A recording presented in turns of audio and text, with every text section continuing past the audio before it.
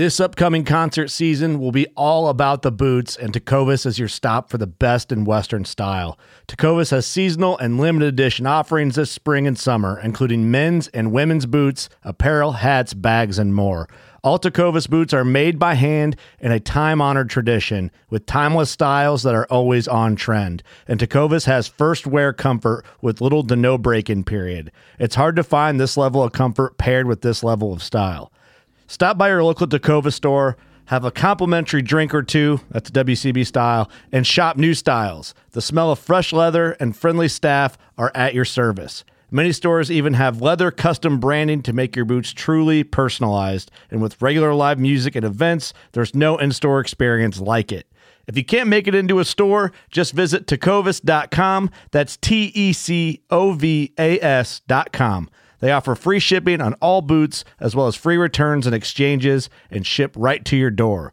Go to tecovas.com and find your new favorite pair of boots today. At Midway USA, we know the AR-15 is one of the most popular rifles in modern American history. Known for its modularity and widespread use, it's often considered essential to any gun collection. The essential things you need to run an AR-15 are usually always in stock during shortages, things like magazines and 5.56 ammo. Whether you're looking to buy a new AR-15 or buy parts for your modern sporting rifle, log on and for just about everything for the outdoors, shop MidwayUSA.com.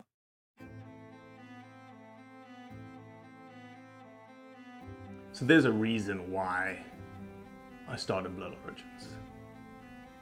And that reason is simple. Is that I wanted to convey the truth about hunting. It brings awareness to non-hunters that it's more than just killing animals. How do I start it? Brittany. My name is... Does my hair look okay? It's fantastic. My name is Mike Axelrod. Start again. Yeah, I hated it too. Braxton, you said something in the car to me. You said that you were living on borrowed time. There's a perception around who hunters are, what we're supposed to be, and a feminist that works for a non-profit that is a hunter that has only eaten wild game for the last 20 years is likely not the thing that people think about when it comes to a hunter.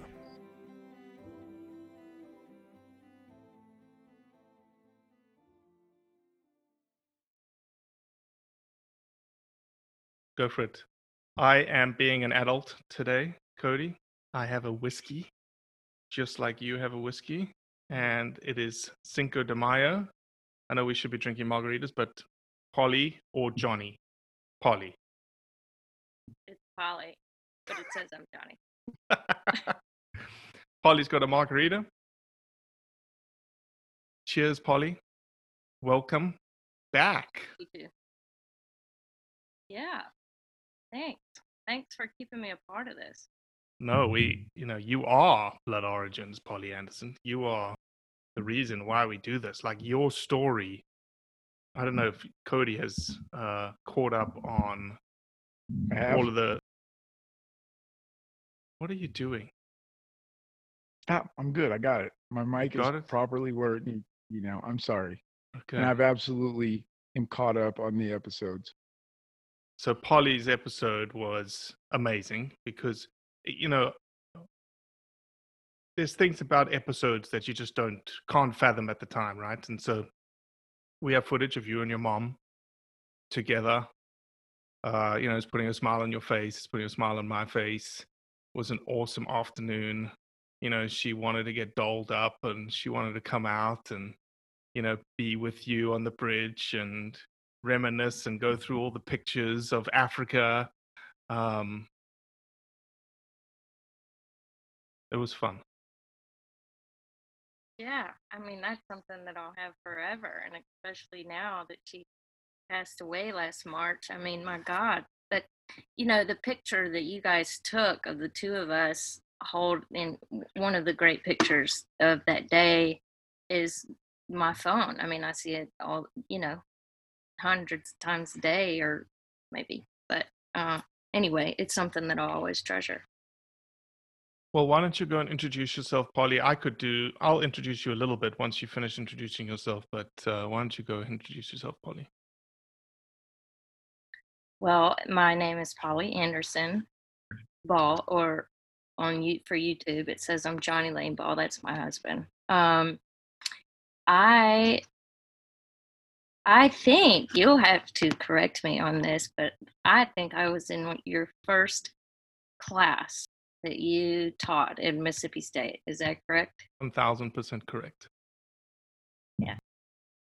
And this is funny. I don't know if I ever told you this, but literally that night before the first day of school, I flew in from that summer in Mozambique. And so I was completely jet lagged out of my mind. And I walked into your class, and there you are with your African accent. I was like, where am I? What's happening? Yeah. Anyway, it was great. Polly was a student of mine at Mississippi State when I was a professor in the Wildlife Fisheries Department. I taught a class, Cody, called Applied Aquatic and Terrestrial Ecology. And I every kid's college dream, I'm sure. Well, the thing was, it was this. According to the university department, this was a make it or break it class for the foresters and the wildlife fisheries guys. And the way that I used to couch it is, I was in charge of separating the bubbers who like to hunt and fish and are in a wildlife fisheries degree versus the guys that are going to look after my resources as for my kids and my grandkids one day. And I even think I said that exactly in the class. Was there some camouflage worn in the class? That's what I want to know. Oh, hell yeah. It's Mississippi State University. Sure. It was the ag school. Yeah.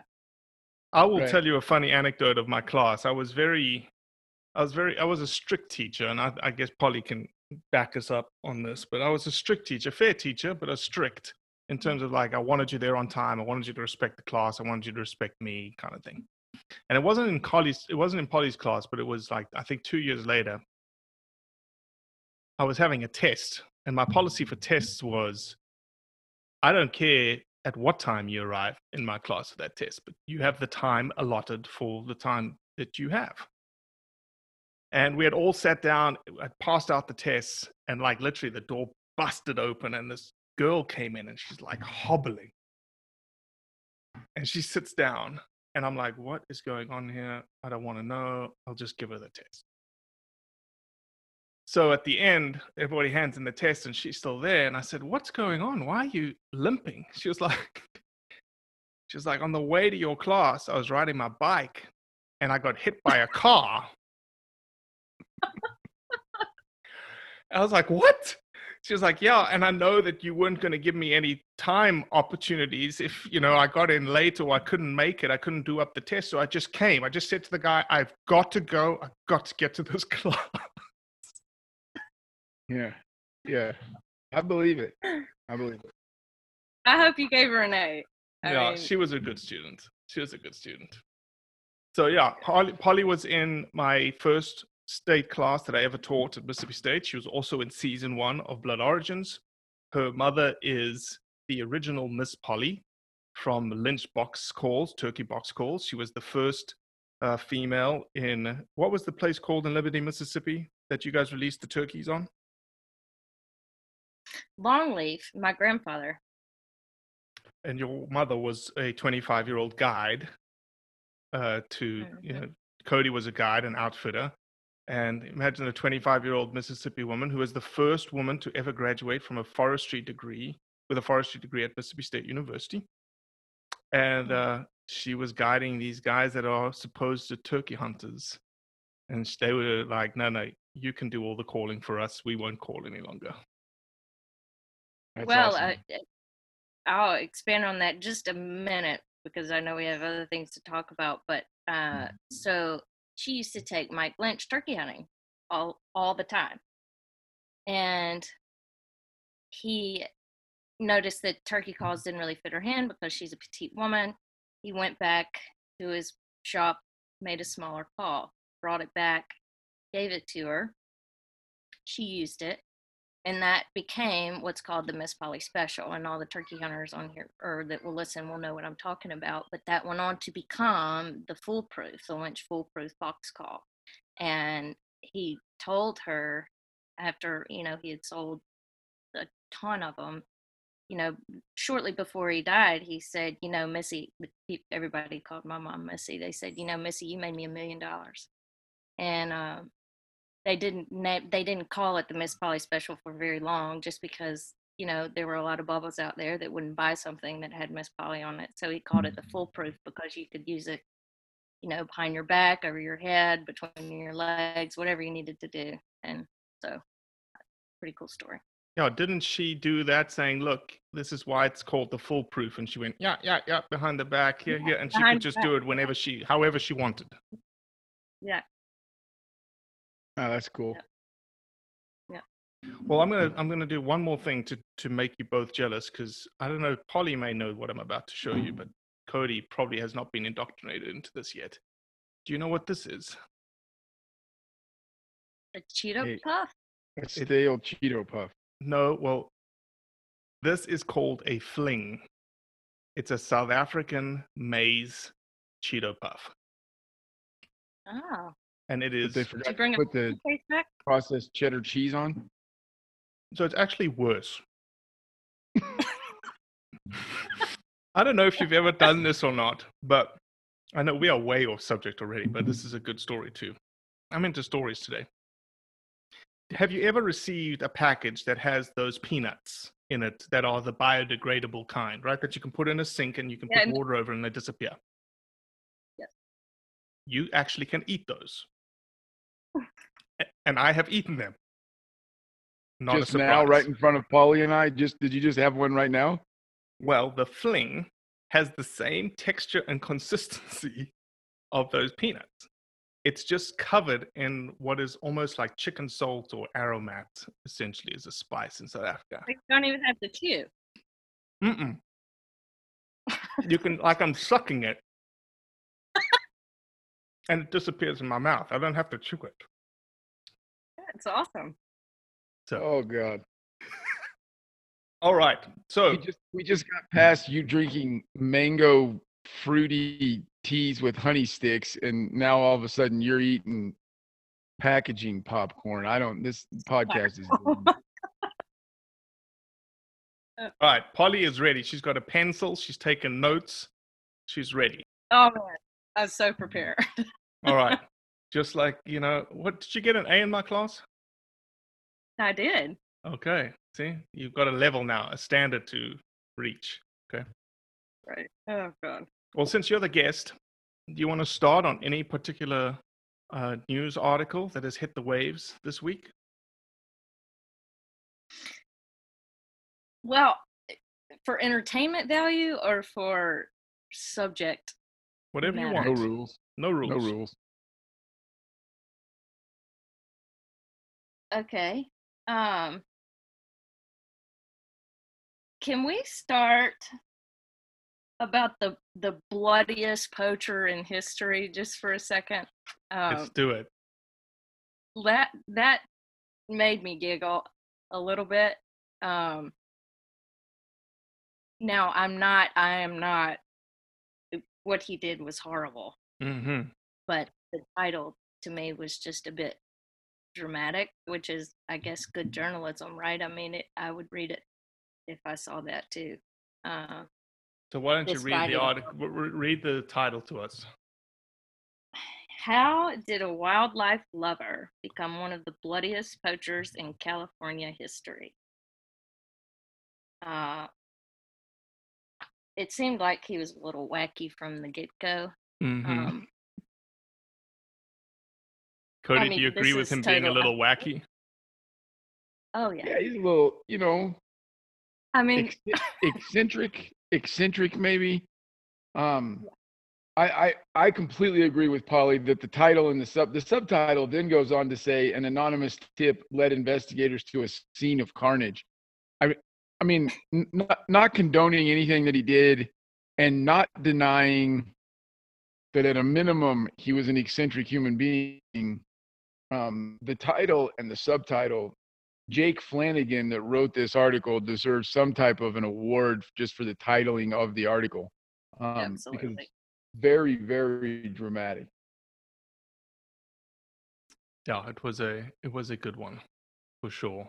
And Yeah, again, outside the box that we of the typical stuff, but these kinds of things come across the airwaves, and crime scene investigating.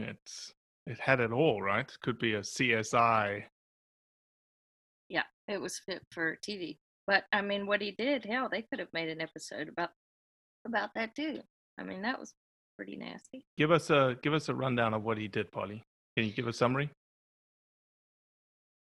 Well, I mean, not a whole lot to it. He went out and he shot a whole bunch of predators because he thought he was saving the upland game bird population, or that was his reasoning in the article. And they kind of 150 birds of prey. Yeah, I mean, a gruesome number. And just left them. And apparently that he had some hanging in a tree that were like, don't know if he was going for decorate. I don't know what that was, but it was gross. It was different. Yeah, the hanging in the tree thing. I also think, we've maybe rightfully so. I don't know if it's right or wrong or indifferent. Like, do you think if it had been a different predator, that there would have been the up? Like I think birds of prey have reached a kind of. I don't mean that they are charismatic megafauna, but they've reached that kind of public adoration. Maybe what we've done with the bald eagle in the United States, but yeah, I mean, what a scene to walk up to dozens of them hanging from the tree in a pile underneath the tree, and it's do you ever want to spend time with these people?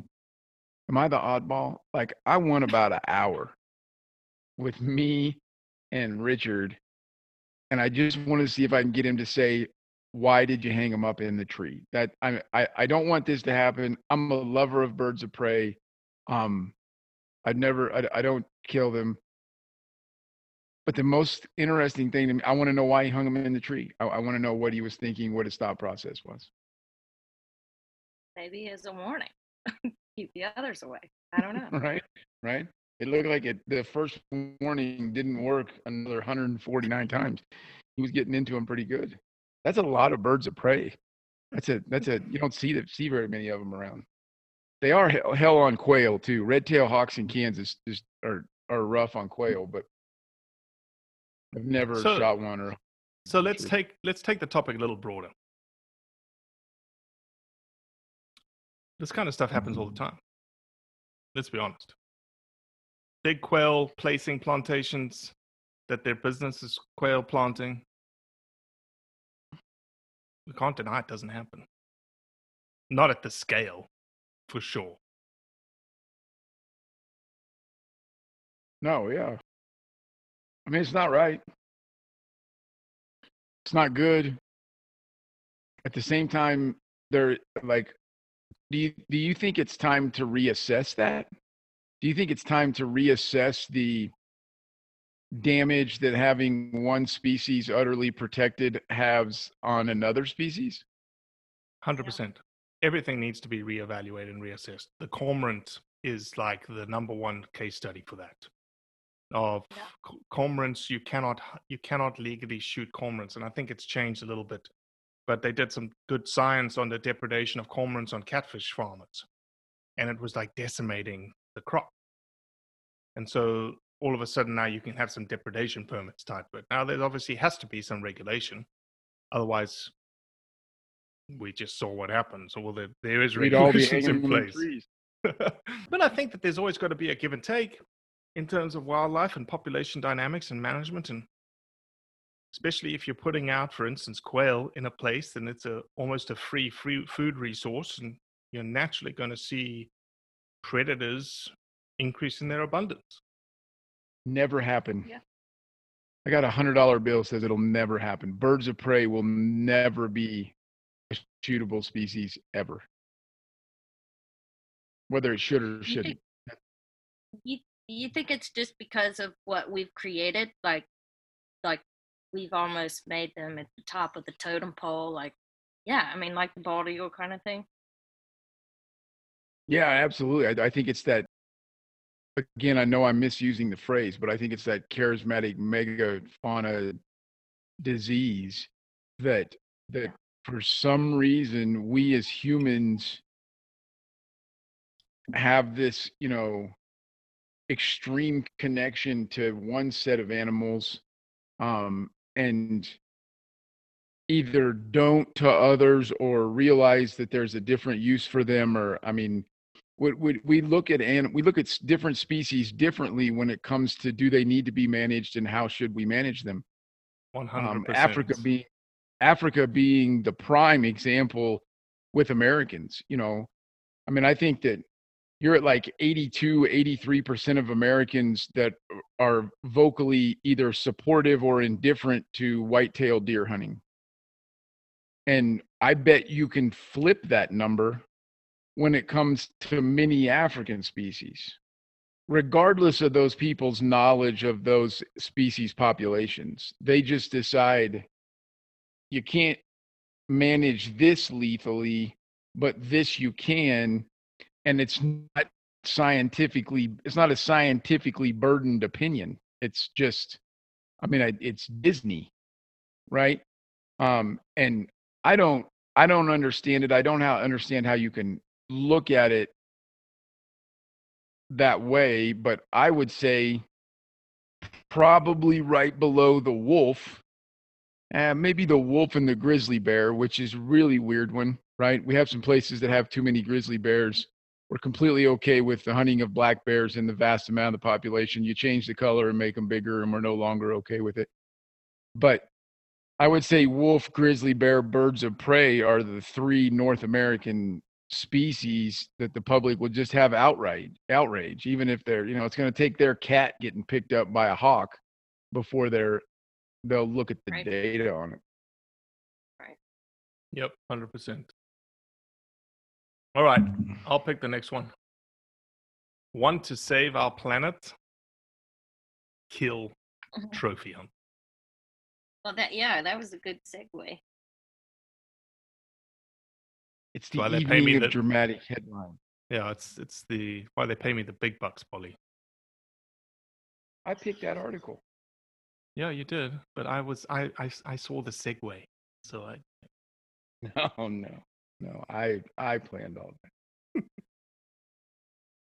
So good old HSUS, the director of wildlife protection, has decided to write an article about how trophy hunting, it's all about carnivores in America, and how on average about 100,000 wolves, bears, mountain lions, and bobcats are killed by quote unquote trophy hunters every year for their skins, heads, trophy. And bragging. Correct. And bragging rights on social media. So I'll start with a little bit of science that came out of a good friend of ours out of Facebook who picked this up and did just a little bit of math. He goes, when you do the combined population of these predators, it's about 3.3 million. So there's approximately 30,000 mountain lions, 300,000 black bears, 16,000 wolves, 3 million bobcats. And so when you take a number of 100,000, it makes up about 3% of that number. 3% is well within boundaries of sustainable use and poses no legitimate risk to populations of these predators. The other thing I will say is we do not see any of these four animals decreasing in their populations. Right. Not that I've seen. I haven't seen the science that shows that these populations are declining anywhere. I did for myself, which I'm not a big researcher. I much prefer Robbie to come up with the data and then I just act like I know what I'm talking about. But I did a fair amount of research on the populations for all four species. I found government articles, not pro-hunting articles, but I found population increases for all four species. That you can make a legitimate data burdened argument that all four species are on the increase in population. And the article is totally emotion. it leads you in with a headline of basically this is what's destroying the world, killing these 4 animals whose populations are in fact booming. I don't. Well, they have it I they have it in bold, unsustainable death tolls tied to trophy hunting put imperiled species at risk of extinction. Yeah, Yeah. I don't. I say this a lot. I don't understand. They're just lying, right? I mean, they're just not telling the truth about the thing, which is what, in fact, it creates these sympathetic, emotional people who campaign so hard against it. I can't mark my words. In 10 years, California is going to have a really hardcore and legitimate mountain lion problem. I read a stat while I was researching the stats to have on this article, and I didn't write it down, so I forgot it. But something like 80% of the mountain lion on human attacks that have happened in California in history have happened in the last 10 years. And I'm not sitting here claiming that mountain lions are a human danger right now in a drastic enough way, but it's incredible to me that when you have populations rising of a predator and populations rising of humans, that you don't see a management mandate that has to come there. And it's articles that like this that convince people otherwise, coming from what, a lot of people believe is a legitimate source. What do you think, Polly? Well, that was one thing that I wrote down was total emotion. And the other thing that I thought was that it was really like generalistic. Is that a word? It can be today. It's gonna be a word today. I mean, she did not really. It was just like painting a real picture with a real big paintbrush. I mean, there was nothing in there that was a hardcore fact, you know. And yeah, I mean, that goes back to it being total emotion. And I mean, I didn't expect anything else when I saw the source of the article. And then also, I had also highlighted that statement that you said just a minute ago, Robbie, is that unsustainable death tolls tied to trophy hunting put imperiled species at risk of extinction. I mean, how dramatic. Yeah, one of the things that we like to say all the time, and this is a seed for everyone to put in the back of their brains, is that in the world that we live in today, regulated hunting, ever since the 30s when laws were put in place, there has not been a single species on the planet that has gone extinct because of hunting. Right. That is fact. There's no ifs, ands, or buts about it. That is true. So when someone says hunting has caused a bunch of things to go extinct, what they're talking about is the market hunting that occurred in the late 1800s, the bison, the passenger pigeon, yada, yada, yada, in which there was just a free-for-all. There were no regulations, and it was a demand and supply type scenario. So any last words on HSUS? Oh, you want to extend the podcast? I don't get why they don't do things that actually helps animals. They have every right in the world to be anti-hunting. They have every right in the world to have an anti-hunting platform. But they use all their money to attack just the wrong thing. I would never argue with them to be pro-hunting. I would never argue with them to stop publicly being anti-hunting. I understand a person's right to be against the killing of an animal, but they're not helping. Like, they're not helping the animals, and that's the part that blows my mind. The multiple times we several times, Polly, have had a conservation project, and I, out of the kindness of my heart, get on social media and ask multiple animal rights groups to help us fund this. We never do it with a project where we're moving animals that may be hunted in the future. It's just it's a straight conservation project. Never. Like they tell us they can't do it, that they can't get involved with it. They have zero interest in actually helping the animals and a plethora of interest in fundraising. All right, I'm done. I know Robbie's seething because I'm dragging this out too long.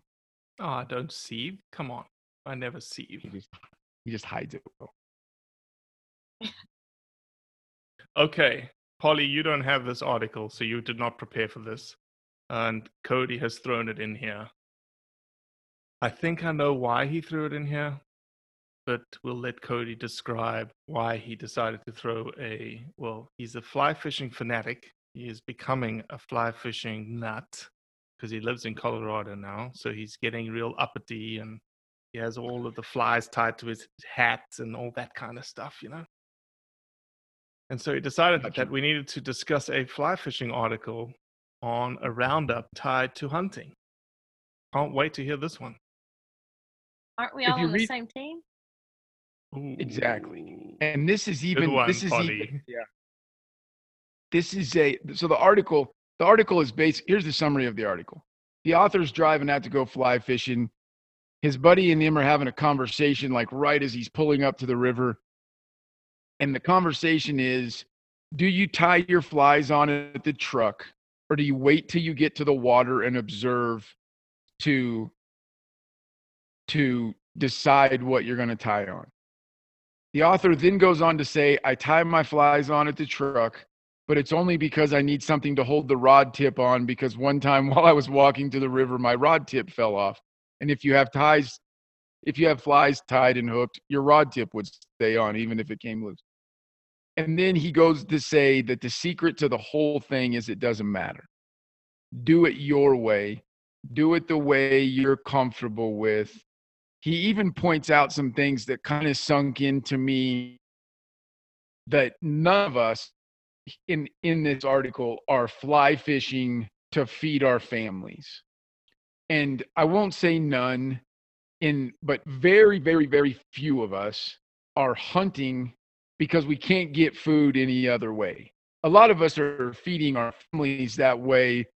Very few of us out of an actual necessity of it. Quite honestly, it's probably more expensive to hunt animals legally in the United States than it is to buy groceries.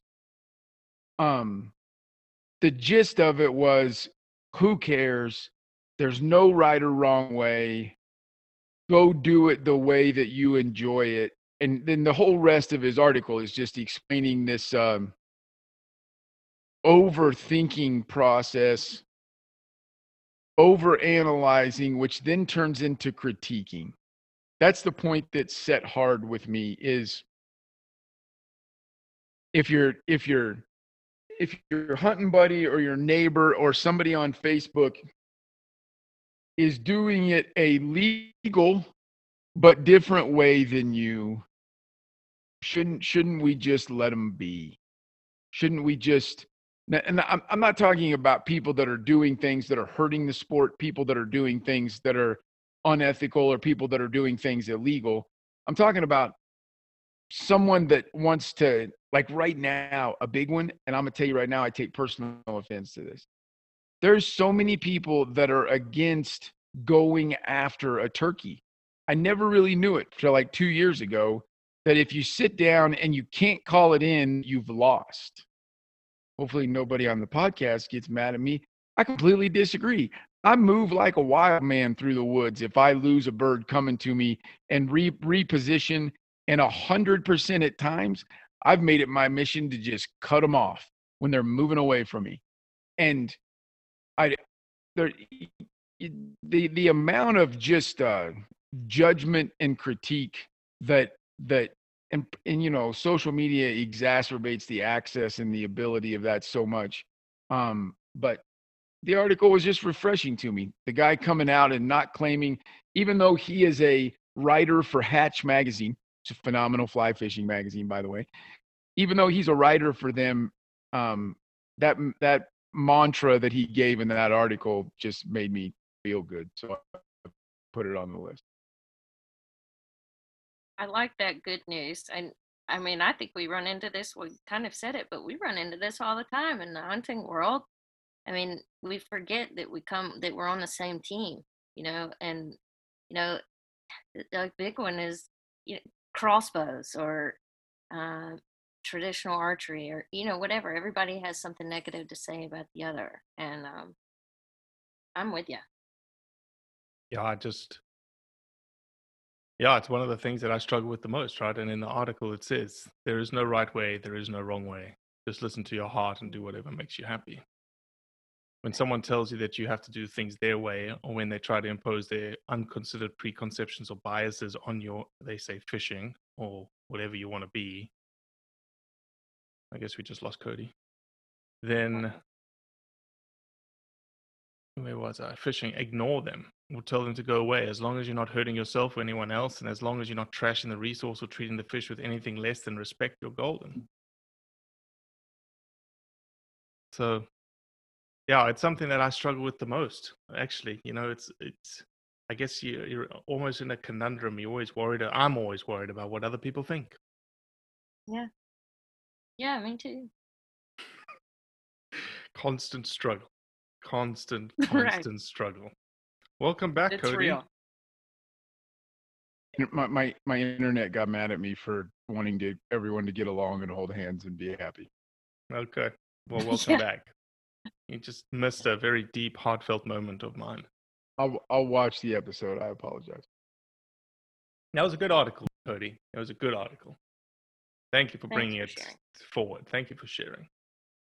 Isn't that what we're supposed to say? Thank you for sharing. Very good, Robbie. Good manners. Okay. Let's tackle there's two big articles left. Two big subjects left. So the first one I think we should tackle is the Grand Canyon bison hunt. Polly, did you submit an application to go hunt a bison in the Grand Canyon? I did not. But I will say I checked the dates for the deadline for it, and sadly they've passed. Cody, did you apply for a potential hunt in bison in Grand Canyon National Park? I did. You had to attest, excuse me, to your like how good a shape you're in. I'm not really much of a liar. Yeah, physical fitness. That's the word I was looking for. I apologize. I may not get selected because I was pretty honest there that, I think I'll get it done, but they may want to have a medic close by. I'm not in that great shape. Did you notice that they specifically said you had to carry the meat out of the fields yourself? That's what was my next comment. Yeah. Yeah, the hind quarter weighs double what you weigh, Polly. Yeah. I would have got it done. It just would have taken me a really long time. I'm just slow. You might have been there past the week, right? Right. So, yeah, or recruited a bunch of friends. So, I think the way that the National Park Service has approached it has been, pretty darn good in that normally in this scenario, hunters would have been excluded. They would have used government contractors, government sharpshooters come in, take care of the animals. No real benefit of the animal to anyone. So bring in hunters, let them be proven physically that they can shoot. I think what was the prerequisite? 4 shots in a 4-inch circle at 100 yards. Yeah, something like that. You have to stand in front of them and shoot, or go prone in front of them and shoot. Yeah. So, real strict criteria. They're probably, very well controlled. Again, if this is news to people that they haven't heard before, the reason being is that the bison are overpopulated in Grand Canyon National Park. You cannot hunt legally in Grand Canyon National Park. The bison tags that you can get in Arizona are for bison leaving Grand Canyon in the winter. And there's a bunch of water holes on the edges that people get to hunt. One of our episodes, Blood Origins episodes, with a lady called Brittany Passmore out of Preston, Arizona. She actually shot a bison last year. She got a tag outside of Grand Canyon. but they don't often leave the national park. And so the herd has increased, the population's increased, and the effect on the ecosystem is now at a detrimental point. And so they have to reduce the population by, I thought I read 200 individuals, but they were only going to select 25 people to be able to hunt. I don't remember reading the number of bison, but yes, I believe there's 25 people that they're, if I'm not mistaken, that was the number. It said they wanted to reduce it to below 200, the bison herd. So, number one. So it says in the National Park Service issued a finding of no significant impact, which is a FONSI, to reduce the number of bison on the north rim of the Grand Canyon National Park from around 600 bison to less than 200 using lethal removal with skilled volunteers and non-lethal capture and live removal. We do know that they removed 88 bison, whether it was this year or last. It was last year, I think. Okay. So I guess, another 25 to be taken out. Maybe it's just a gradual plan, not to take them all down, maybe not reduce it all to 200 in 2021. It's just a gradual, every year they're going to knock a little portion off the population. That's a good approach, right? Yeah, I mean, it's a great approach. Especially when you see population estimates that vary from 400 to 600. I mean, you bring it down and do what you need to do. I think it's maybe important to discuss why you don't just transplant those bison. Like, I'm the first one to admit that Yellowstone does the same thing. Yellowstone does an actual slaughter, as well as some tag situations in the greater Yellowstone area.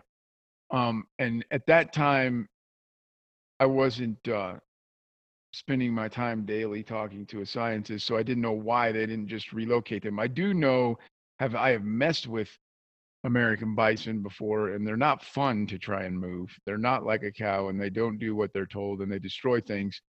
But there's a scientific reason that it's complicated to move them. Correct, Robbie? Well, you've got brucellosis, which is a major issue when it comes to moving bison around, and it's tied to cattle and foot and mouth disease. And I don't believe, hold on. So they do have I did look this up, though. They do have an FAQ, National Park Service. And one of the questions is, do bison living in the Grand Canyon have brucellosis? And the answer is no. It says none of the bison at Grand Canyon have tested positive for brucellosis. So you do have a population that is free of brucellosis that may reduce the requirement of quarantine. But at the end of the day, it does come down to money. It does come down to helicopters catching, moving, transporting, especially in the Grand Canyon. Can you imagine trying to, Polly, you may have seen, game capture in Africa, try to do game capture in Grand Canyon National Park with bison. It's probably not a cheap endeavor. No, and the amount of times that you would have to do it, how many, the endeavor itself would be incredibly complicated, but then you would have to do it so many different times to move that many animals. It just seems like it would bleed too much money.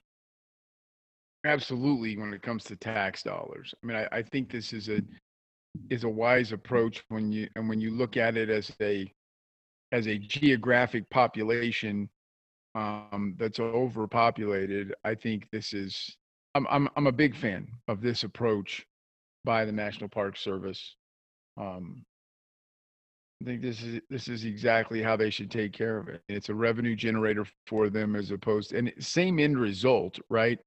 I mean, they were there. If they'd have gone with government sharpshooters, it's still less buffalo. It's still killing buffalo. But I applaud them. I think it's a good story. Sorry. I said, wouldn't they have had to pay these people though, like government Yeah. contractors? Yeah, no, absolutely. It's a revenue out versus revenue in.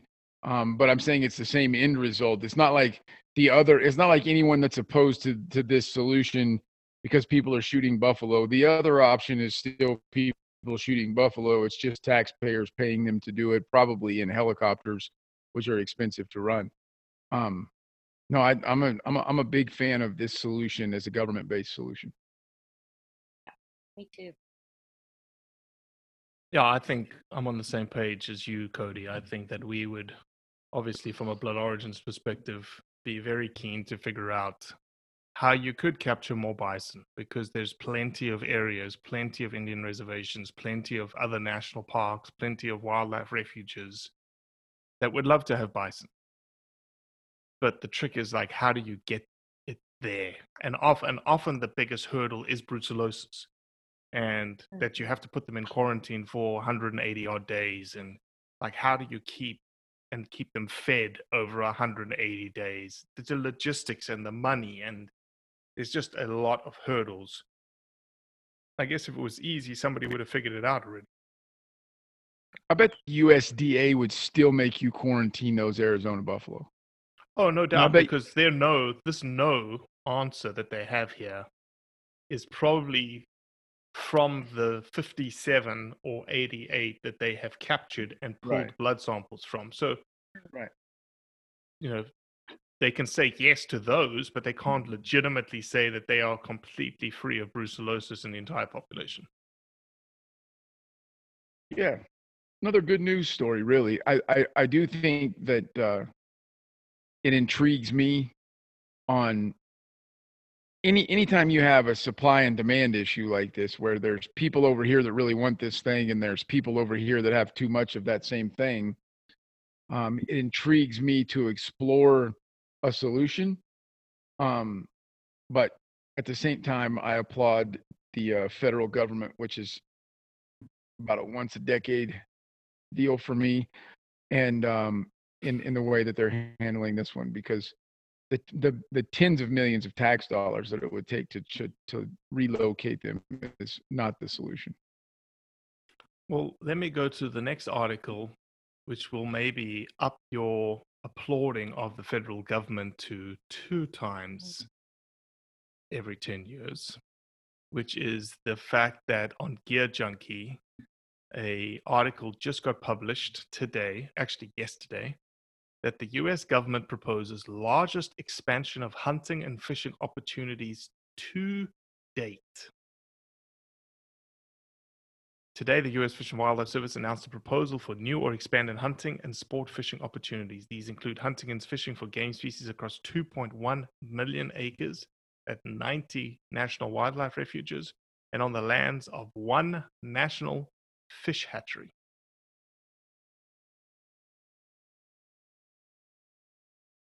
Yeah, I'm not giving. Go ahead, Polly.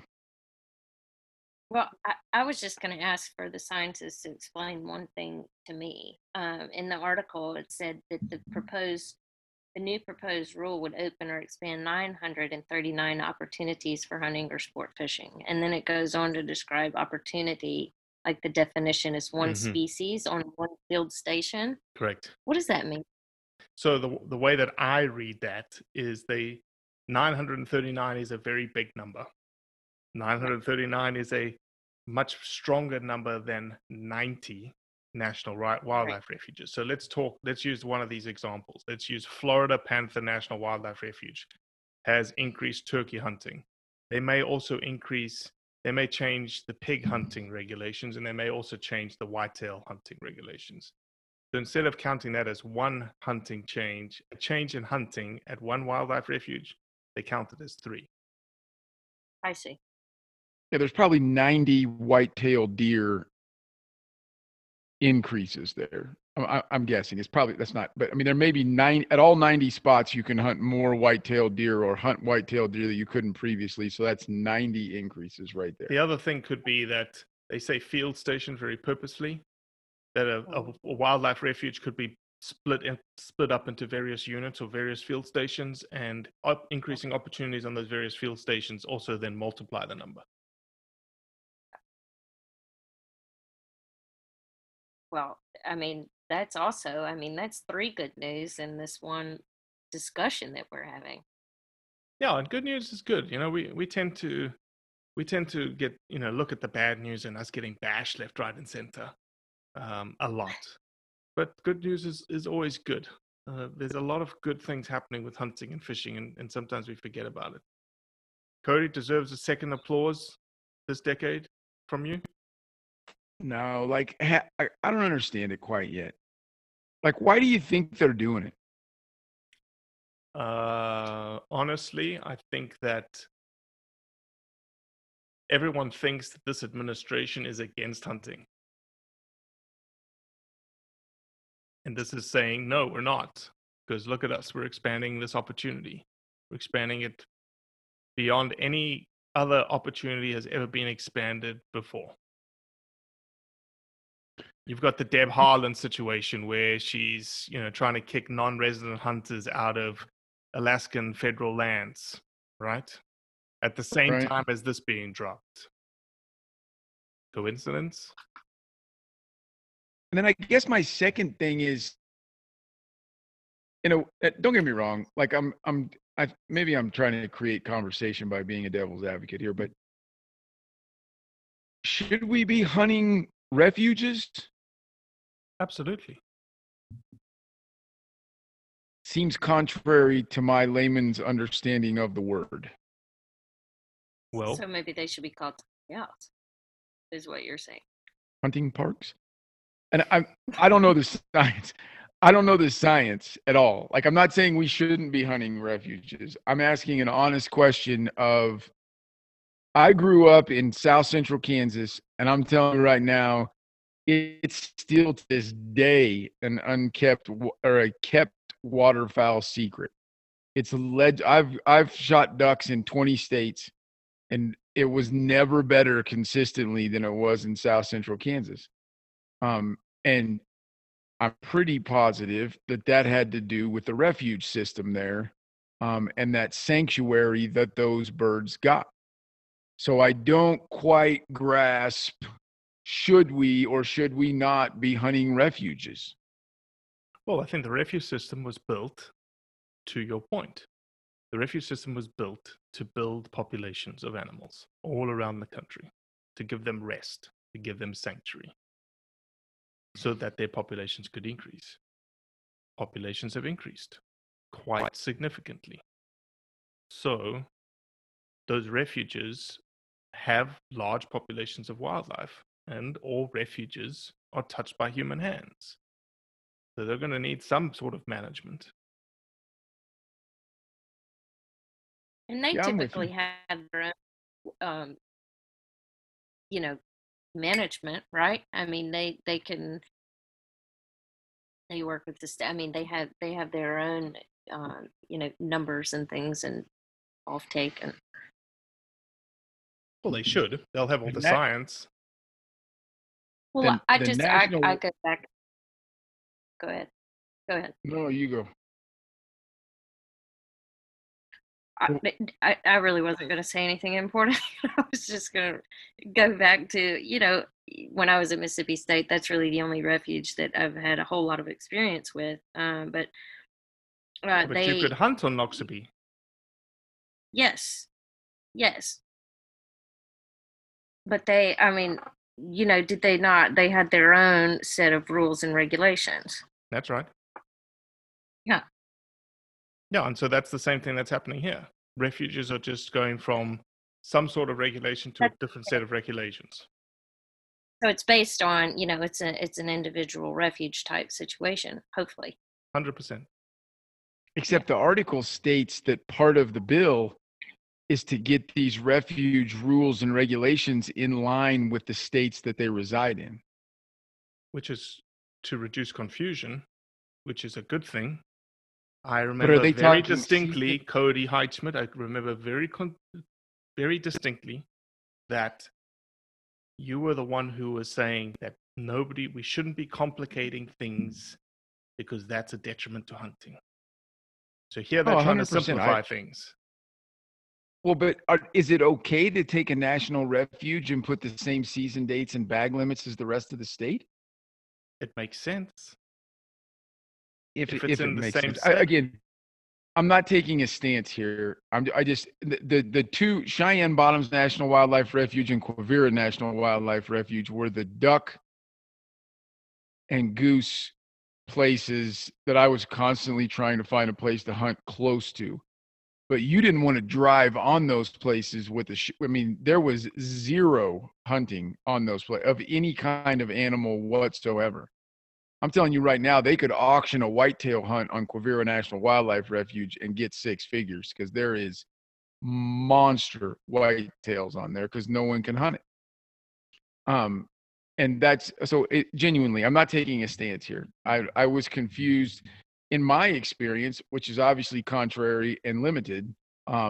You could, the refuges that I grew up around, you didn't go on them with a shotgun in your truck. I don't know if that was actually a rule, but we were threatened with that as kids, so we never did it.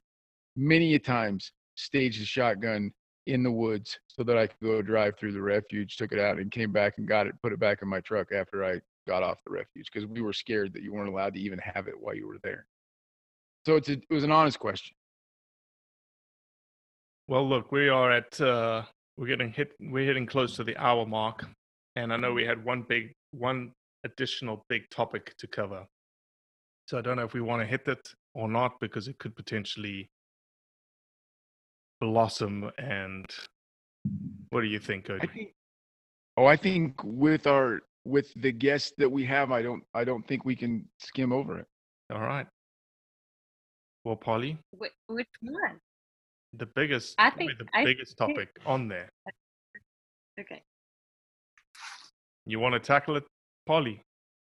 No, because no, somebody else start because I mean, which one are we talking about?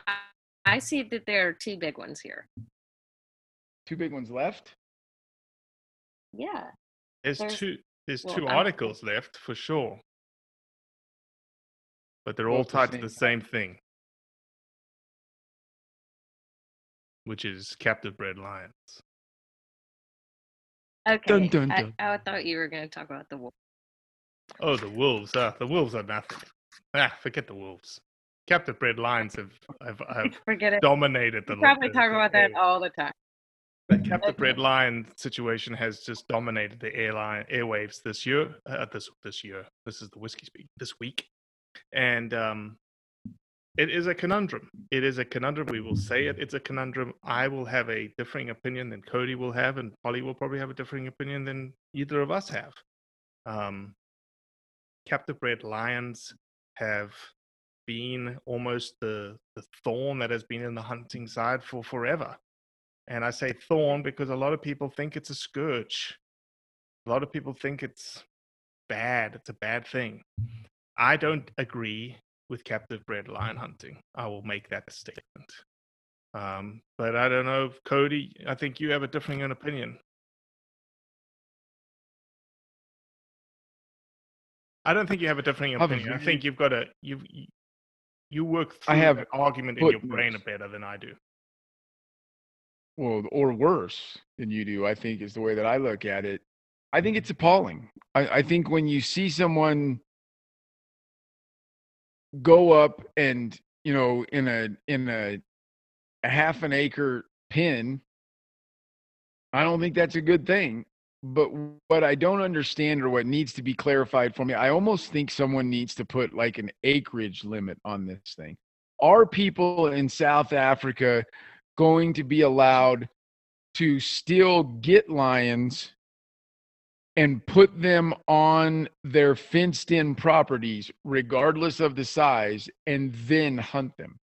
Will someone that has 30,000 acres still be able to go get a lion, bring it in, and sell that hunt?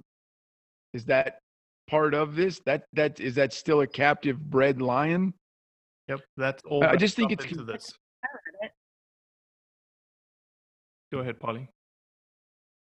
I just was saying that was the way that I read it, that all captive breeding of lions was to be banned. Yeah, and I think the biggest thing here is I think we all are on the same page of that we do not agree with the practice. That, you know, very, very small pens being raised for one specific reason. But there's so many tentacles to this thing, right? Let's just I'll capture maybe a couple of them, but people go to South Africa and they go to the Rhino Park outside of Johannesburg, and you get to pet lions. Huge ecotourism driver. That's gone now with this. Like, that's not going to happen any longer. Is that ethical or non-ethical? That's also a big debate. The bigger issue for me is when it comes to banning things, whether it's snake leather, whether it's elephant ivory, whether it's rhino horn, and when it comes to lions, lion bones. I don't know if a lot of people know listening to this. Lion bone is it's a thing that is desired by the East, by the Asian markets for medicinal purposes. If this whole captive bred lion thing is put into place, and I think the number is 8,000 lions are in current captivity, are going to be euthanized. What then? Where's the demand for bone going to come from? Is the demand of bone going to go up? It's probably going to go up. And then where is it going to come from? It's not a question. There's literally nothing in the world that was ever made illegal that someone didn't create a black market for. Zero. Not a single thing. Ever. And, you know, honestly, you can take a look at everything that we've tried to make illegal. And history proves itself out. That's what will happen. I don't want anyone to take this in defense of the horrendous side of captive bred lion hunting. I still contend that there has to be some kind of definition, because I kind of think correct me if I'm wrong, Robbie, that pretty much everything hunted in South Africa is technically behind a fence, right? I mean, or close, if not everything. Not really. Not really. There's low fence places, and there's very, very large open vistas that have cattle fencing, if you want to call that fencing. But yeah, there are a lot of high fenced places in South Africa. There are a lot of high fenced places that have sustainable animal populations on them, that the owners of those places will supplement genetics. They'll buy a sable, they'll buy a buffalo, they'll buy a whatever, and they'll place it on their game ranch to enhance the diversity. But their acreage is large enough that they're self-sustaining, breeding herds of animals. But I'll also say there's also other places, put and take places, that they'll buy a sable, they'll put it on, and the client comes in a week later and it's possibly knocked over. It is what it is.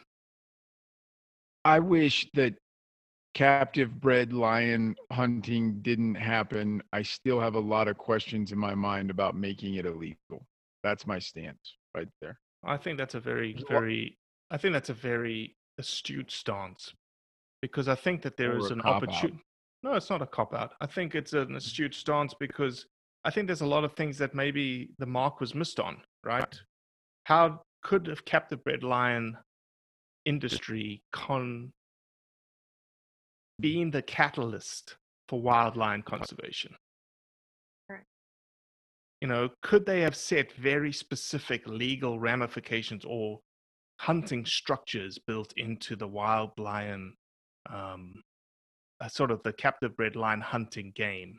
And a friend of mine sent me some ideas, like minimum acreage, like you just talked about, Cody. Minimum time. Put an animal in, it has to be there for 30 days. Be very specific. Yes, this is what you're hunting. It was raised in captivity, and that's what you're hunting. Just be honest, right? I think there's a lot of things that maybe the mark was missed on back in the day, and it's obviously too late to rectify now. But I think, Cody, you're nailing it. That.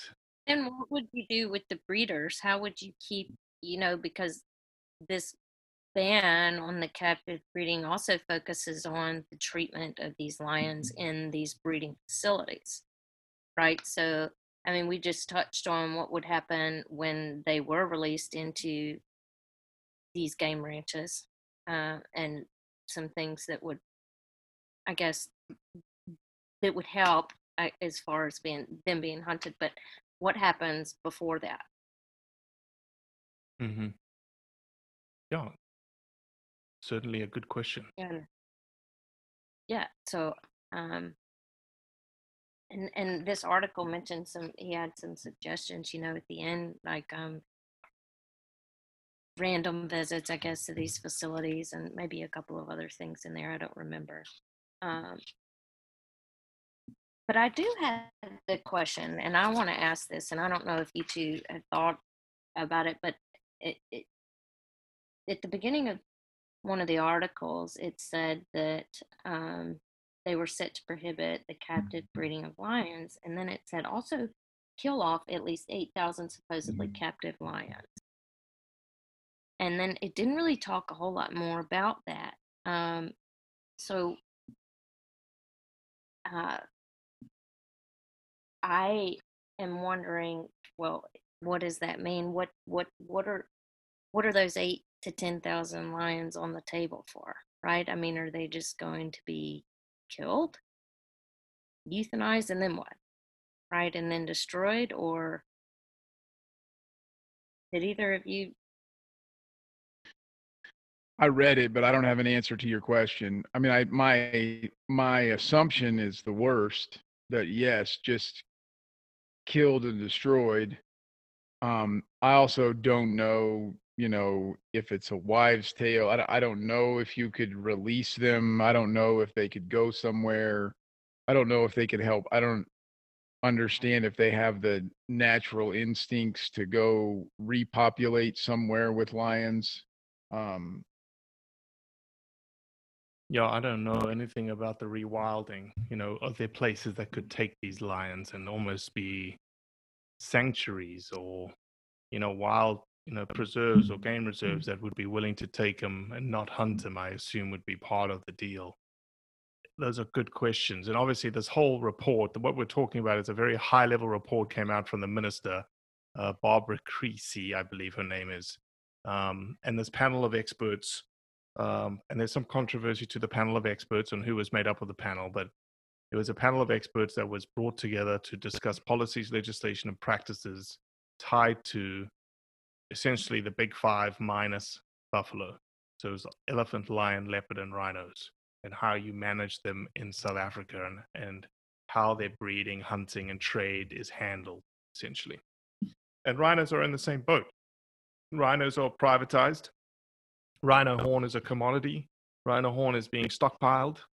I even saw an article today out of Zimbabwe where the news articles were saying we have $600 million worth of ivory stockpiled in Zimbabwe, and we cannot sell it to save the wildlife that we have on the ground.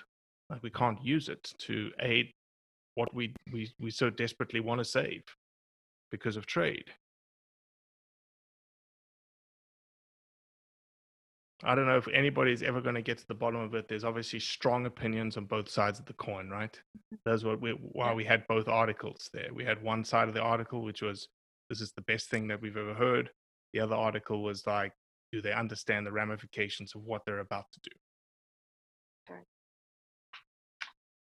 There was one encouraging thing that I read in another article when I was kind of researching this a little bit, and that the report that they keep referring to, that there was some positivity there about hunting, just in general.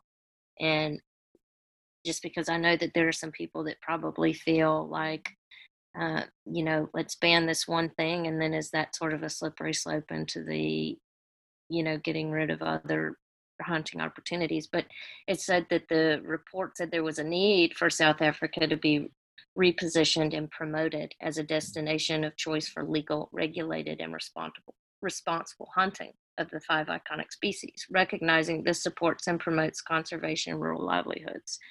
And that was really telling to me. I thought that was encouraging, that there was at least some level-headed people in there I like voicing their opinion. the other opinion that I saw that I very, very much appreciated and I liked a lot was that we are going to put our foot, like stomp our foot on the ground and say we are going to be the foremost experts in the potential rhino trade discussion because we Yeah. hold the most rhinos and we hold the most rhino horn. So we should be the experts. We should be the ones pushing at the front of the pack. When they said it comes to elephants, they said we don't have nearly Right. the elephant population that Zimbabwe has or Botswana has, and we'll be happy to lend support to those, but that is not something that we are the experts at because we don't have the resources that everyone else has.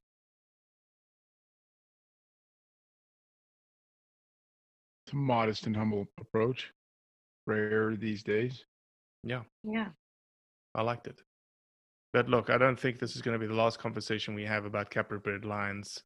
I'm on several WhatsApp groups and several Facebook groups that it's just compounding every single day, and all the things that we've just discussed plus more are just going round and round and round. And unfortunately, who knows? We'll just have to wait and see. Essentially, what happens with Well, wild lions. Yeah. Were you gonna say, I think Polly? unfortunately it did taint a little bit the reputation. I'm sure that you have heard or agree that it tainted the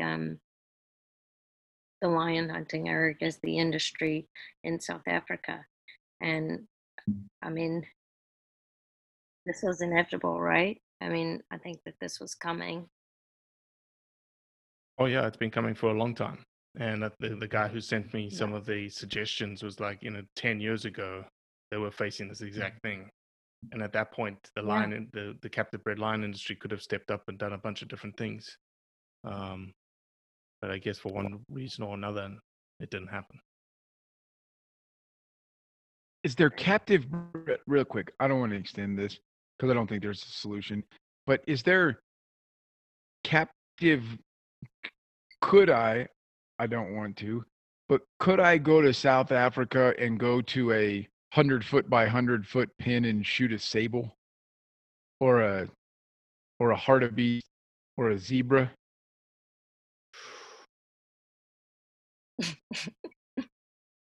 I don't know. I don't know. I think that is probably something that happens. I don't know if it's 100-foot by 100-foot, but I do know that people have paddocks where they have certain animals. Okay, give me like 3 minutes. Bear with me. It just all cleared up in my head. This is the problem. Is why is it just lion? That's the problem in my brain.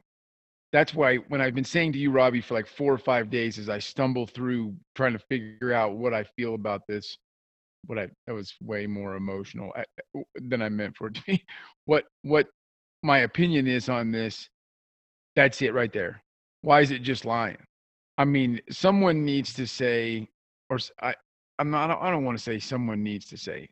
I would feel better about this if someone said, look, if you got a 500-acre enclosure and something's been there for 30 days, you can hunt it. I made both those numbers up. I have no data that the actual numbers. But if I can go over there and they got a sable in a truck trailer that I could shoot if I want, why is it just lions? And that it goes back to that charismatic megafauna. We think differently of other animals than we do certain animals. That's the part in my brain that makes this not gel system perfectly. Well, I also why think, is it just lions? I think the other thing that it's just lions is that when you look at how lions are bred, they're bred in these almost like confined pens, right? That are 100-foot by 100-foot, that has almost like a dog kennel in it, or it has an area that they can get out of the sun and whatnot. That doesn't happen with sable or impala or zebra or wildebeest. Those places that are breeding those animals are game ranches that are, maybe 1,000 hectares, maybe 2,000 hectares, whatever, but they're much larger areas. You can't confine sable to 100 by 100 foot because it just, maybe you can, based on what I guess my general thought pattern is in the game ranching world when it comes to wildlife, plains game species. Those are typically ranched off of large properties that have an excess of those animals, and they are then sold at a game auction to then be sold and placed on other people's property. Okay. And I guess then that helps a little. So the breeding and the way that they're kept is, to me, completely different. Yeah. Okay. Like I said, I wish it didn't happen. I haven't been able to wrap my head around agreeing or disagreeing with the complete banning of it because, again, I firmly believe that the banning of anything just leads to an illegal black market of that thing, and it needs to be thought through. Agreed. Well, Polly Anderson, you survived your first roundup. First, great. Can't wait. We need to figure out a light for you. The Mississippi sun has set. I know. It added to the mood. Yeah. I apologize for how much Cody spoke over the last hour, but he tends to dominate conversations. I enjoy it.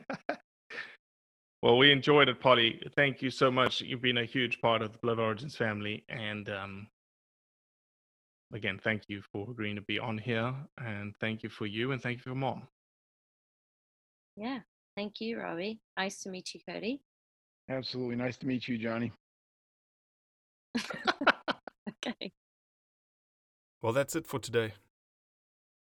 I appreciate you listening, as always. Leave a review, share it with your friends, and most importantly, do what's right to convey the truth around hunting. Spend your Saturdays with life on the water. Join Captain Brandon Simmons for fishing, diving, travel, and so much more. You want to succeed, you want to fish, you want to be one of the greatest. Oh, look at that thing, dude. Wow. Oh. Let's see what kind of trouble we can get into today. Don't miss Life on the Water every Saturday night from 7 to 9 p.m. Eastern on Waypoint TV. The destination for outdoor entertainment. Brave anglers search for the one they call king, but who will take his throne? Tune in to Waypoint TV's Battle for Silver, Saturday, May 18th from 12 to 6 p.m. Eastern, presented by Abyss Battery. Waypoint TV.